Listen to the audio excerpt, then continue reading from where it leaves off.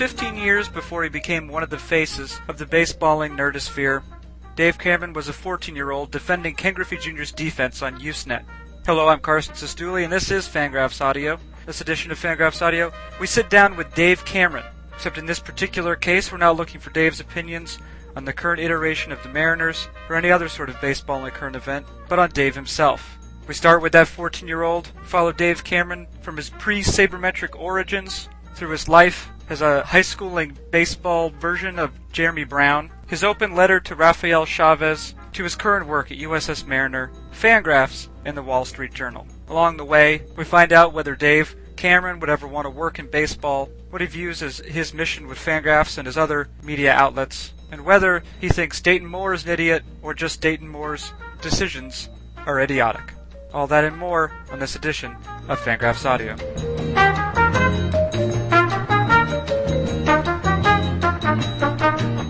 Joining me for a more intimate than usual pod today is our full-time employee, also the owner-operator of USS Mariner, contributor to Wall Street Journal, Dave Cameron. Dave, you've been on the pod a number of times, but I'm not sure ever in a solo fashion. Is that right? Yeah, and the fact that you described this as an intimate conversation means that I might need to go. Oh, yeah. Wait, is it weird that my hand is on your knee? Because... Yeah, that is a little strange. Okay, I'll stop that right now. Dave, the thing that I thought might be interesting to do today, as is just sort of a one-on-one situation, is to maybe do something not unlike I did with, at least in print, electronic print, on the site with a couple of, let's say the nerdosphere's better known and probably more interesting writers. I'm sure they're not beloved by all, but beloved by many at least. Characters like Will Leach. Jonah Carey's the guy who got everything started. We did one with Jesse Spector. Our own Brian Smith was involved in the process too. We had some pretty interesting things come of that. Oh, also Tommy Bennett, whose intellect will blow anyone away. He's a pretty impressive guy. And the series was just called pretty simply Why So-and-so Writes, right? So why Tommy Bennett writes, why Brian Smith writes. And I think some people thought maybe it was a little self-congratulatory. For me, though, the nice thing about being part of Fangraphs is that it's almost like being able to work with people who I simultaneously idolize. It's sort of it might be a lofty comment to give, but I like baseball so much and being nerdy about it that when people do it well, I want to be I want to be able to talk to them and that sort of thing. And so the series certainly allows me to do that, and I'm hoping that there are readers/listeners out there who like that as well. So I wanted to go ahead and because you're on the pod a lot anyway, I thought it might make sense to incorporate that into our recording. So the first question, Dave, is it starts off pretty general, I guess, but there's two things I guess that I'm curious about. First of all, when, why, where did it start for you? And then I guess why are you still doing it, right? So maybe we could just sort of like chart out the course. The path you've taken. Yeah, well, I guess it started, I was probably 14, I guess, and probably the first time I remember logging onto a baseball news group back in the Usenet days. Most of my friends were not big baseball fans. My parents don't really care about sports too much. My brother kind of liked sports because it would give him something to do with me, but not really. So I didn't really have anyone to talk Mariner stuff with, and so I was like this nerdy Mariner fan who, loved Ken Griffey Jr. and the 95 Mariners as they were making their run, and I didn't have anyone to talk to, so I signed into this Usenet news group and started posting my crazy thoughts, and actually one of the first threads I ever wrote in, I was rampaging against a guy named Dave Pease who went on to work for Baseball Prospectus because he had some defensive statistics that said that Ken Griffey Jr. was a bad defensive player, and I told him that he needed to get his eyes out of the stat book and watch a game because that was obviously not true. And that was kind of like my introduction to baseball internet discussion was yelling at the nerds with their defensive statistics, and that was kind of my introduction to the world of internet baseball talking, which is kind of ironic considering where we've come on Fangraphs. And so that was kind of where it all started, and from there I met Derek Zumsteg and Jason Michael Barker, who posted on that site as well, and we eventually started a couple things and emailed, and that eventually turned into USS Mariner. And what year is that USS Mariner got its start? USS Mariner launched in 2002, It was actually the follow-up to another site that had been called Baseball 116. It was edited by a guy named Chuck Taylor, who was a former sports editor for the Seattle Times. A basketball player in the 1940s or 50s, I believe. Yeah, and right? inventor of shoes. Right? Yeah, so, all big of the shoe shoes. guy. Yeah, so anyway, he had edited our emails and published them on a site before anyone knew what a blog was, and then he took a job as an actual editor, and so we went to just self-publishing when, blogs kind of became cool. So, 2002 is, I guess, when USS Mariner started. I wrote about minor league stuff for a site called Strike3.com, which was run by another guy from the Mariner News Group, and it just kind of went from there. Now, a couple things that are sort of interesting to me is well, first of all, just I guess the significance of the internet to not only to your path, it seems like, but for a lot of people. I certainly like discussing this with Will Leach and the significance of the internet to him. It really seems like, and this has been, of course, one of the trends just through all these conversations, the presence of the internet and the degree to which it allows perhaps more democracy and or meritocracy in writing has allowed a lot of people who might otherwise not have had the means or the contacts, to make it big, so to speak, or at least to get a readership, has allowed them to do so. It sounds like that was pretty important to your development as a writer. I mean, how did that happen? Was it just a question of meeting people?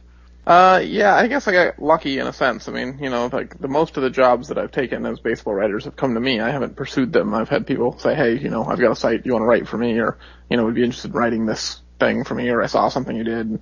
So I guess, in some sense, I just have taken the opportunities that have come my way, which I know isn't really like a great blueprint for anyone who wants to follow it, is waiting for an opportunity and say yes, but that's kind of what I did. So, I think I didn't ever really decide to pursue this as a career or something that I thought was going to be any kind of future. It was really just something I did for fun, to talk baseball with other people because my friends didn't want to talk about baseball. So this was really just a hobby, and then the hobby turned into some open doors, and I was lucky enough to walk through them. Yeah, and the other thing that I think I've maybe noticed as a common theme in other of these conversations is that the baseball nerd, in this case it's you, it could be other people too though, especially most of the guys who write for Fangraphs, has a deep longing to discuss and get really nerdy about baseball, but doesn't really have anyone else to bounce ideas off of, right? Like maybe, so for example, my dad likes baseball, likes watching it, on a weekend, with a beer maybe, but that's about the extent of it. And I remember, for me, trying to engage him or just anyone on a level, it's hard to find people, especially maybe in the early days, like 5-10 years ago, at least the early days for us, for people like you and I, to find people with the same desire to talk at that level. I mean, was that basically what you found, and then you were able to find that community online? Yeah, essentially. I mean, like, my parents, my dad was a car mechanic, and, my mom worked at the part of the store, and so, neither of them are big sporting people, and when I started playing Little League, my mom would come to the games and bring like 6 books because she wasn't interested in watching me play, and, even through high school, my parents would rarely come to the games, or when they would come to the game, they wouldn't really pay much attention, and, eventually I think, they got sucked in a little bit by 1995, just because it was so exciting that the team made the miracle comeback, and they started going to some games because I think it was something fun to do with their son, but they're not huge sports fans, and, my brother is kind of a sports fan, but not like a massive sports fan, and so, I just didn't really have anyone else to talk to, so I found other nerds on the internet that I could, discuss things with, and, that's kind of the power of the internet, is putting people with common, ideas together and giving them opportunities to have conversations they wouldn't have had otherwise. Right, all from their respective mother's basements. Is that right? Yes, exactly, yeah. Yes. Yeah, now, you mentioned that, your sort of introduction to writing your first, I guess you could call it post, even though the word blog may not have even been a thing at the time.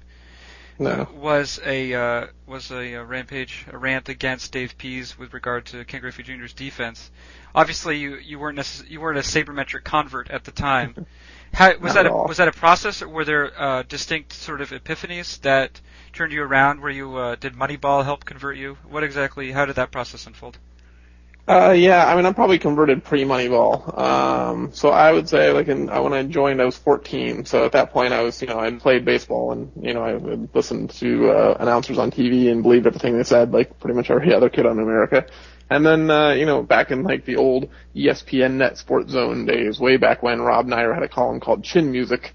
That's what his column used to be called. And he wrote some stuff that I thought was wrong, but he wrote it in an interesting way and, at least made me think about why I believed the things I believed. And so I didn't necessarily like all of his stuff, but it challenged me to not just accept what the announcers said on TV and, or on the radio or, repeat what other people had told me. And so then, I started, I still played the game, and so I started thinking about some of the ways that I did things and some of the ways players interacted, and I realized that I didn't necessarily, I was a catcher in high school, and I didn't call pitches based on the hitter on deck. If I thought he was really good, I wasn't calling for meatball fastballs down the middle because I was scared of the on deck guy. I was just trying to get this hitter out.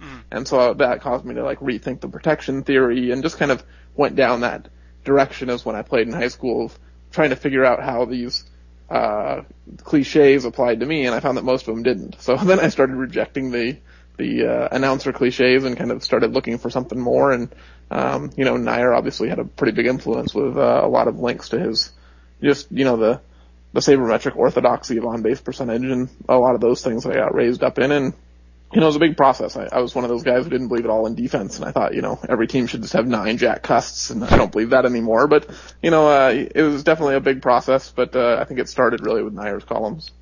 Now, you say that you played it. Were you a good baller? I was the classic Moneyball player, actually. So I was Jeremy Brown, the high schooler. I am, not overly fast and not like I don't have a whole lot of upper body strength, but I have pretty good contact skills and I had a really good eye. And I played at a really small private school where most of the pitchers threw 75 or 80. So we weren't facing gas every night, but I posted like a 780 on base percentage my senior year and led the league in walks and made the All-Star team. But that's kind of like being the Kansas City Royals token All-Star representative. I had no professional future, that's for sure. Okay. So now in terms of your sort of what I'll call career path or professional development, you went through it seems like a number of sites before settling on USSM, and you said it's been around since 2002. I'll tell you how I became conscious of it, and that was it was probably back in the year 2007, maybe slightly later, when you wrote an open letter to Rafael Chavez. Am I saying that right? Yeah. Yeah, Rafael Chavez, who was at the time the pitching coach for the Seattle Mariners, and it's well written, and you document essentially Felix Hernandez's fastball use at the beginning of games. Is that right? Yeah. Okay. Yeah. And this is something that it sort of represented a bit of a victory for baseball nerds everywhere, as this letter found its way into the hands of Rafael Chavez, and then not just that, but into the hands of Felix Hernandez. Is that right? Correct. Yeah. Cool. So actually, I mean, that's laying the groundwork. But could you tell me about this process? And is that something that you expected to actually happen? And not at all. What was the fallout from it happening? Yeah, I mean, like, the thing is, I wrote this back before PitchFX, so, nowadays we're just used to looking it up on Books Baseball or on Fangraphs or whatever and saying, oh, I wonder how hard this guy was throwing and what his pitch mix was and how it moved, and we have all these really cool graphs and data. Well, we didn't have that back then. So I was trying to figure out why this kid with a 99-mile-an-hour fastball kept getting rocked in the first inning of every start. So I just took it on myself to track the pitches of every pitch that Felix threw for about a year and a half. And so, as a catcher in high school, I was fairly used to pitch tracking anyway, and so it was something I was familiar with, so I just started tracking all of Felix Hernandez's pitches, and it didn't take long to realize that, like, his first 10 or 12 pitches every game, without fail, were fastballs. I mean, it was a batting practice machine down the middle, and so, it didn't take rocket science. This was not in-depth analysis. This was just watching tape and saying, hey, look, I can spot a really obvious trend. And, I figured if it was that obvious to me, there was no way that Major League coaches hadn't noticed and Major League hitters hadn't noticed. And, so I just wrote this thing saying, like, look, I'm no expert on baseball, but this is dumb. And, so, someone apparently thought it was a good idea to give it to a pitching coach. They printed it, they gave it to Rafael Chavez, I believe in Oakland, I believe is where the fan took it to him, handed it to him. He read it, gave it to Felix. Felix read it. Depending on the, backstory accounts, this was either something they'd been trying to talk to him about beforehand or, or something they hadn't noticed, depending on who you talk to. And Felix decided that he was going to mix it up a little bit. So his next start out, he started throwing breaking balls in the first inning, and I believe he threw a shutout on a Saturday afternoon. And afterwards, I asked him about it, and he's like, "Well, the internet says I throw too many fastballs, so I tried to do it a little differently today." And my phone started ringing off the hook, and reporters started calling, and they wanted quotes on why the internet said he threw too many fastballs. Yeah. So were you watching that game then? Yeah, it was actually a Saturday afternoon game. It was blacked out, so it was the Great Fox blackout. So I didn't actually get to see the game, but I was following it on Game Tracker. And when I saw I think he went like fastball, changeup, curveball, slider, or something like that. And I was jumping up and down in my chair because we'd actually heard the guy who had printed out the email had emailed us and said that he'd given it to Chavez, and he was like, we should pay attention to his next start. And I had heard through back channels that Felix may or may not have read the letter, so we were paying attention. And I was pretty excited when he actually started throwing breaking balls in the first inning. Now, obviously, part of the, I don't know if it's the responsibility, but the MO certainly of the sabermetric community is to look with a critical eye at decisions that are being made on the field. And I think that, you and I both know, and you and I both might be guilty of it sometimes, or have been guilty of it. We may not always give due respect to the players and the coaches that are in charge, right? And because they have, in certain cases, I'm sure a certain knowledge that we don't have. I wonder how you have sort of changed in your approach towards dealing with the actual members of different organizations. Whether you're critiquing a GM or assistant GM or or coaches or players. Have you gotten softer in your criticism, or has it just become more nuanced? And were there any sort of notable moments in terms of that?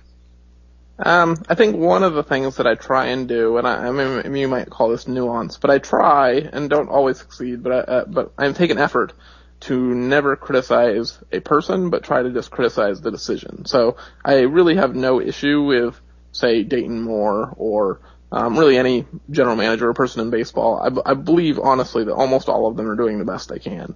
And, for a lot of them, they have deep-rooted beliefs that are based on 30, 40 years of experience, and it's just completely unreasonable for us to expect them to change those things they've believed their entire life based on, some report from some kid they've never met. So I generally try not to criticize the people themselves and just stick to the actual decision itself of should I trade for Yuniesky Betancourt? No, you shouldn't. But, whether that says anything about Dayton Moore's character or intelligence, I try and stay away from that and just deal with was this a quality decision? Could they have done something better? Are they looking at all the information available? And sometimes that will naturally lead you to discussions of such things as is Dayton Moore one of the 30 most qualified people in baseball to hold a general manager job?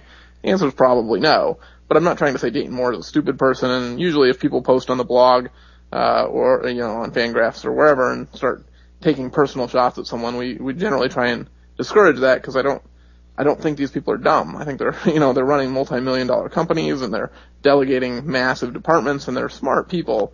They might not always make what we feel is the right decision, but that doesn't mean I'm going to go after them as a person. Right. Okay. Now, this brings up something to me, which is a question that I'm curious about with you, and as I am with a lot of baseball writers, or especially the sort of sabermetrically oriented writers, is do you now or have you ever have a desire to actually work in baseball? And I could ask you a follow-up to that, which is, when you look around and see the people who are writing about baseball from a sabermetric perspective, do you see people sort of trying out for front offices? And can you tell the difference between someone who's doing that and someone who just writes because they identify more as a writer than maybe as an analyst, a baseball analyst? Yeah, I mean, I think there's definitely there's always that question. I mean, I've been asked this question a number of times, including by members of Major League front offices, if I would be interested in working in a Major League front office. And usually my answer is something along the lines of, I'm willing to listen to anything you're going to offer, but it's going to take a miraculous offer to get me to leave my life that I currently have, because I've got a pretty good setup right now. And I got married a couple of years ago. My wife has family where we live. We don't live anywhere near a baseball team. The closest team is 6 hours away, and the Braves haven't contacted me for a job. So, the commute would be horrible. So unless someone wants to pay me to work from my house, and give me some pretty good hours that allows me to still hang out with my wife and raise children that I will eventually have and not be on the road 300 days a year, then I'm pretty happy with what I'm doing. And, I have a lot of respect for people who work in baseball and are willing to put in the hours that the game requires. I'm not sure that I'm willing to put in those hours, and I don't necessarily know that it's a right or a wrong that I'm, but I'm looking forward to raising a family, and I want to be around my kids when they get born. And, knowing a lot of the people that I know in the game, they've missed a lot of really cool moments with their families in order to work in baseball, and I'm not totally sure that's a sacrifice I'm willing to make. And I'm interested in to what degree you identify as a writer or how you see yourself as a writer, because I think that, as someone who's read your work, I can't necessarily speak to it having improved because I haven't been reading it for that long, especially not since 2002. But I do know that I have been rather impressed with your ability to produce content in almost no time at all, and have not just producing cohesive thoughts, but also to have kind of a pretty original and nuanced angle each time you do it. I'm wondering, have you sort of seen yourself grow as a writer, and do you have a technique for producing content at such a rapid pace? Well, I think part of it might just be inherent. I talk at a pretty rapid pace. I think at a pretty rapid pace. It might just be something genetically that I do everything quickly. But I do think that if somebody asked me, do I see myself more as a writer or an analyst, I would probably say more as a writer. I do analytical writing, but I think in the end, there are things that I write that are not analytical, that are just for fun. And, I think I'm better at, written conversation than I am at spoken conversation. So I do feel like my natural skills maybe lend more to a writer, but I have an analytical mind, which is why I've kind of ended up in this vein of writing. But I think, if a major league team came to me and said like, hey, we'd like you to, do consulting for us and tell us who to trade for, whatever those positions entail, I do feel like maybe part of my skills would be lost, because part of what I think that I'm somewhat gifted at is communicating ideas to people who may or may not believe what I'm saying. So I've kind of tried to take on the role of something of a teacher at USS Mariner of rather than trying to say, I know something that you don't know, there's no reason that these people can't understand these same things that we understand. This doesn't need to be some kind of elite crowd that knows and understands baseball and just needs to come down from the mount with wisdom every once in a while. I would much rather just teach everyone the fundamentals of critical analysis of the game and seeing things through the eyes of rational, logical motives rather than, baseball cliches. And so, I think that teaching gift would probably get lost a little bit,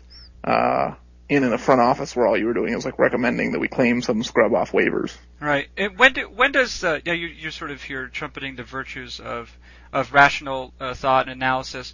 When does the game become irrational for you? When do you sort of let that side out? I don't know that it ever becomes irrational. I'm certainly emotionally invested in certain games. I think I will forever hate David Justice, for what he did to the Mariners in 2001. And, there are times when, I think I'm probably not the most rational person when it comes to Felix Hernandez, and I'm willing to admit that. I've been following the kid since he was 16. I'm willing to admit that I'm not super objective when it comes to Felix. And so I try not to write too many objective pieces about him, because I know that I've got an emotional investment in his success. And so, most of the writing I do about Felix is on USS Mariner, not on Fangraphs, because I'll let other people tackle Felix from an objective standpoint. So, I think it is tough at times to separate the two.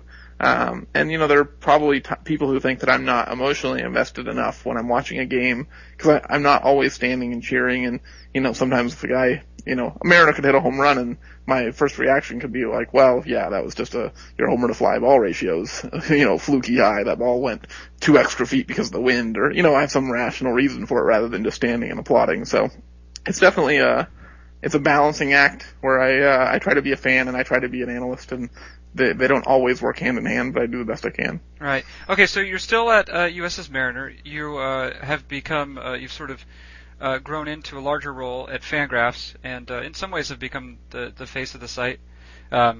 Hopefully not your actual face, right. Your writing. And, you're doing stuff with the Journal. I guess, what do you sort of see as your project right now? Is it sort of more of the same, or is there, maybe in the role of teacher, or just someone who has the benefit now of being able to, mostly pay the bills through baseball writing? do you sort of see yourself as someone who's trying to make the experience more pleasant for, the readership of whichever site you're writing for? Yeah, I'm going to think at this point my goal with my job at Fangraphs would be to make the site as appealing to as many people as possible while still maintaining the integrity of what we believe. So we're not going to start just writing stuff just to appeal to a wider audience. But at the same time, I think there are probably people out there who were like me before I started reading Rob Nyer, who are would love this kind of information but just don't have access to it at the moment. So, I think we would really like to just offer people the opportunity to educate themselves and think about baseball in a way that maybe they haven't thought about it before. We don't want to force it down anyone's throats. I mean, there's obviously people in the comments who think we're crazy and all of our stuff is horrible, and that's fine. They can think whatever they want. We're not out to proselytize and convince the world that we're right about everything, but I would like to offer people the opportunity to, if they would like to learn about baseball in a way that maybe they haven't learned about it before, have the availability of information and have access to metrics that might help them understand the game a little bit better, and really just kind of get rid of unchosen ignorance. If people want to be ignorant, that's fine. They can be ignorant. It doesn't, no sweat off my back. But, for people who want to really educate themselves and learn about the game, I would love for Fangraphs to be the site that could be available to anyone who wants it. Yeah, I mean, and obviously, I sort of, probably as like a landmark moment, was when, I guess Bill Simmons of ESPN sort of came out and announced that he was drinking the figurative Kool-Aid at this point. I mean, are those the sort of breakthroughs that you think can help someone who's a baseball fan but not necessarily, doesn't necessarily self-identify as a nerd? Is that the sort of mark, do you think, that's just necessary to help bring more people to sabermetrics? Yeah, and I'm not necessarily so much that I want to bring people to sabermetrics as much as I want to give people a chance to maybe think about the game rather than just accepting what they've heard on TV. And so, one of the things that I think has been really exciting is, we get emails almost every day now at this point saying, hey, Fangraphs was mentioned on this broadcast, or they were just talking about this article you wrote on this broadcast, or, they used O-swing percentage, or, now we're seeing all this pitch effects velocity stuff getting worked into all the FSN broadcasts. And I mean, there's just a lot better information being conveyed through the actual team broadcast, which I think is really one of the linchpins, because, people are going to watch baseball. Even if they're not out there searching for Fangraphs or searching for wins above replacement, or they have no interest in any of that. But there are a lot of these metrics that just, you don't have to care about a formula or think that UZR is any good to understand that throwing first strikes is really a good thing. And, so we carry first strike percentage on the site, or swinging strike rate, or just some of these things that are just obviously good. Useful information that hasn't been available before that could really be helpful in broadcasts. And so I've really enjoyed seeing some of the team broadcasts, I think, use better information to, educate the people watching and saying, hey, maybe this guy didn't hit a home run because he has more heart and character than that guy. He hit a home run because, according to his pitch type linear weights, he's a really good curveball hitter, and the pitcher just threw a really bad breaking ball in the middle of the plate. Yeah. Hey, well, Dave, thank you so much for talking about this and your sort of, I guess, your arc through the world of baseball writing, and also some of your thoughts on what's to come. So thank you very much. Yeah, no problem. It was fun and different. Yeah, all right. Well, that was Dave Cameron. I am and will continue to be Carson Sestouli, and this has been Fangraphs Audio.